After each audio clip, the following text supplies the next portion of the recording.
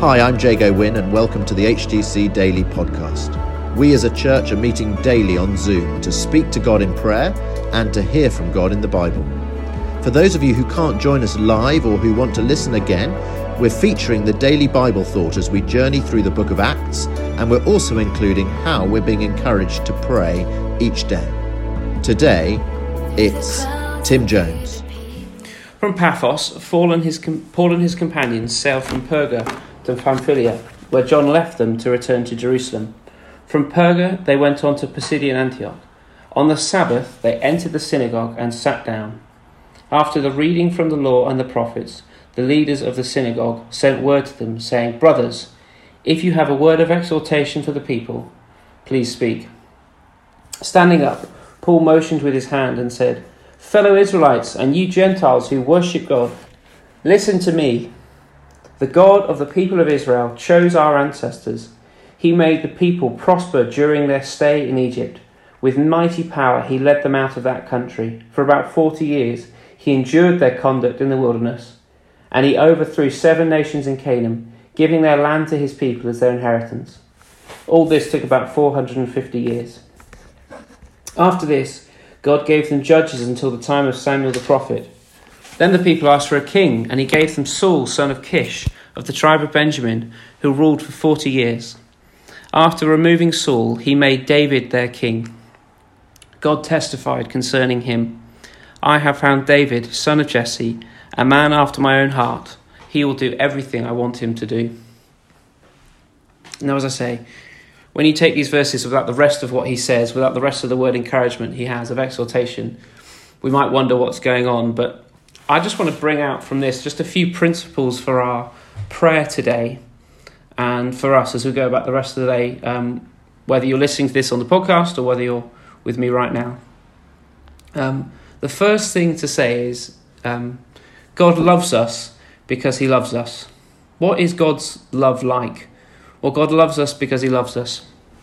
Paul shares the story here. They said, do you have a word of encouragement? They say, if you've got a word, please speak.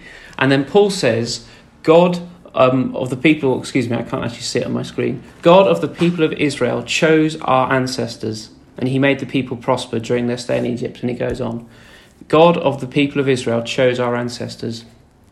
And Paul is making this point about God, the faithfulness of God, and the love of God. And God didn't choose the Israelites because they were strong and mighty. And he didn't choose the Israelites because they were the best, or, as you can tell from this, if you look at the verse 18, for about 40 years he endured their conduct in the wilderness. The people who moaned and the people who griped, and they said, we had cucumbers and garlic in Egypt. These are the kind of people that the Lord chose, the ones that he had to continually go to them and say, come back to me. But you can actually see this in Deuteronomy. This is the Lord speaking. The Lord did not set his affection on you and choose you because you were more numerous than other peoples, for you were the fewest of all peoples. But it was because the Lord loved you and kept the oath he swore to your ancestors. And so it goes on. The Lord didn't set his affection because you were more numerous. It wasn't because you were the greatest, but you were the fewest. You were the least. The Lord loves you because he loves you. That's why he chose the Israelites. He loved them because he loved them. If you want to see how important this is, try it with someone who's important to you, a friend or a spouse or family member. If someone ever asked you, if someone asked me, Tim, why do you love me? And I were to give, as I think about it, here are these reasons, it's how you make me feel or whatever it would be. Yes, but what's the real reason behind that? What if I stop making you feel a certain way? The only thing that satisfies and really reflects God's heart is love, because that's who God is. God is love. And as we come to pray today, we just need to remember that God loves us because he loves us. We are not the greatest. We are not the most fantastic. We are not the most faithful, but God is faithful. And he loves us because he loves us. And he chose, just as he chose the Israelites, God can choose us to say, I love you and I love you. Now, what's the second principle for prayer today? Well, I just wanted to think about what Paul is doing here. He, in these verses, he is preaching about, as often happens through the book of Acts, he's preaching about the story of the people of God. And he's doing it to preach about Jesus Christ. You see, just after this, he will go on to say that Jesus is of the line of David. So his point is, he's talking about how God has been faithful, what God has been doing, and it's all by way of commending Jesus Christ to the people. So he's preaching about where God has been at work, and now he is saying God has continued to be at work in Jesus Christ.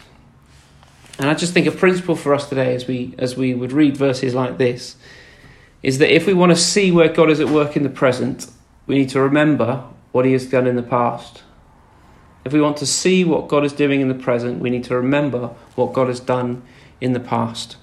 We need to recount it to ourselves. We need to tell it to ourselves. Paul needs to tell the people this is what God has done in the past by way of explaining what God is doing in the present. So if you're not sure where God is at, tell yourself stories of his faithfulness. Remind yourself stories. Write things down. Tell yourself it. That Psalm 103 where the psalmist says, "Praise the Lord, O my soul. All my inmost being, praise his holy name. Forget not all his benefits." It goes on. The psalmist spends that whole time speaking to himself. Forget not all his benefits, he says. Because that's what we need to do. We need to forget, not to forget what God has done for us. We need to remember what God has done. And that will help us see where he is, what he is doing now in the present. And it will help us trust him. And it will help us trust him today. And it will help us trust him next month, the next year.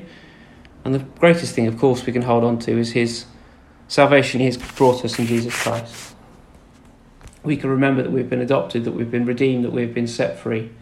And that is what Paul is doing here. He's reminding them so that he can tell them what God is doing in the present. So God loves us because he loves us. We need to remember what God has done to see what he's doing in the present.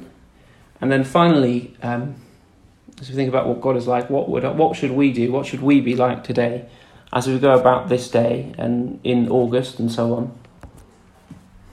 Well, I think the principle is that obedience is God's love language. Obedience is God's love language. After removing Saul, says Paul, he made David their king. God testified concerning him, "I have found David, son of Jesse, a man after my own heart. He will do everything I want him to do." I mean, what a thing to be called. Isn't that amazing? A man after my own heart, said the Lord. And the great contrast here is between David and the people of God in Israel. David was obedient. He wasn't perfect, but he was obedient. He was a man after God's heart. And there's the great contrast here between the people of Israel who whined and moaned and were disobedient in, say, the 40 years of the desert. And then the other contrast is, just as David was obedient, so was Jesus obedient to God, perfectly obedient to God. And that's why I say that God's love language is obedience. That's what God calls us to do. "You are my friends," said Jesus, "if you do what I command." You're my friends if you do what I command. So today, obey God.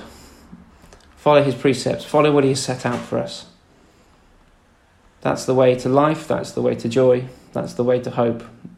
I'm preaching on Sunday about Nehemiah, and there's a story of revival, basically, as the people listen to the word of God being preached. And they're told after it, "Don't grieve and don't mourn, for the joy of the Lord is your strength." And the joy comes as they do what God has told them to do. And that can be true for us today. So God's love language is obedience. That is what he is calling us to do.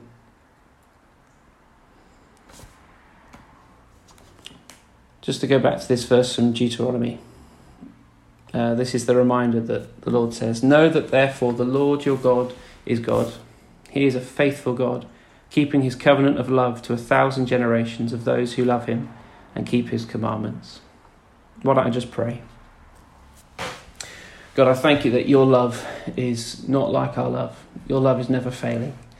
And thank you that you love us today because you love us, because you love us, because you love us. And I pray that as we pray today, we'd pray from that place. And then as we go about the rest of our day, we would do it with such a security that you love us because you love us.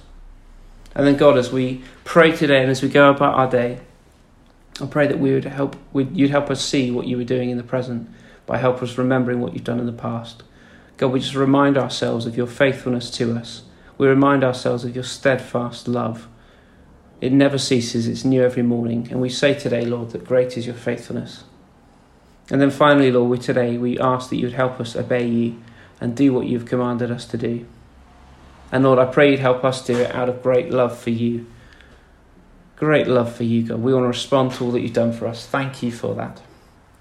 In Jesus' name, amen.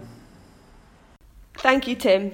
Today we give thanks and praise to God for who he is and remembering what he has done in the past. And then we prayed for leaders and those in authority, leaders in the government, leaders in the church, and leaders in the workplace.